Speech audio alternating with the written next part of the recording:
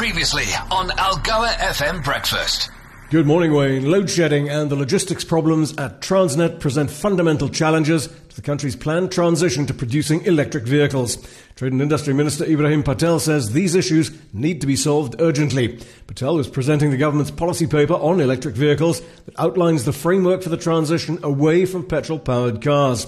The producing side requires transport logistics, said Patel. When components are stuck in port, then they undermine the ability to cost-effectively produce vehicles. And then the finished cars have got to get to market. Patel forecast that production of electric vehicles would start within 3 years, but it might be another 6 years before consumers are encouraged to buy them. More dire news from packaging major Nampak. It's delivered a R4 billion loss for the full year, much of which had to do with forex losses in Nigeria. However, as News 24 Business comments, there appear to be some green shoots under new CEO Phil Roux, who is leading a turnaround at Nampak. Trading profit up 2% to R16 billion, with the group's Bevcan South Africa improving trading profit by 28% and Div Food returning to profitability. And talking of optimism, punters have been moving into Bitcoin steadily over the past few days. As we reported last week, it's already the best performing asset class so far this year, but it's now risen nearly 10% in the last 3 trading days. Bitcoin this morning just over 41,800.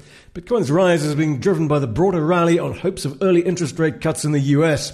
It is the same thing that's pushed gold to a record high earlier this week. Metal trading this morning at $2,037.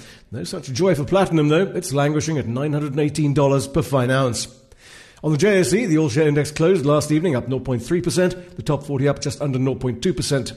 London's FTSE down 0.2%, while in New York the Dow closed down 0.1%, the S&P 500 down 0.5%, the Nasdaq down nearly 1%. Tokyo this morning down 1.3%, Hong Kong down nearly 2%, Sydney down 1%. Reports this morning are suggesting that investors are worried that the early rate cut rally I mentioned a moment ago might be running out of steam.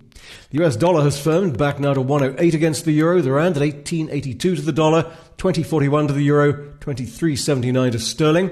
And finally, Brent crude oil just on $78 a barrel, hardly reacting at all to promises of more production cuts by OPEC+. Algoa FM Breakfast is the business.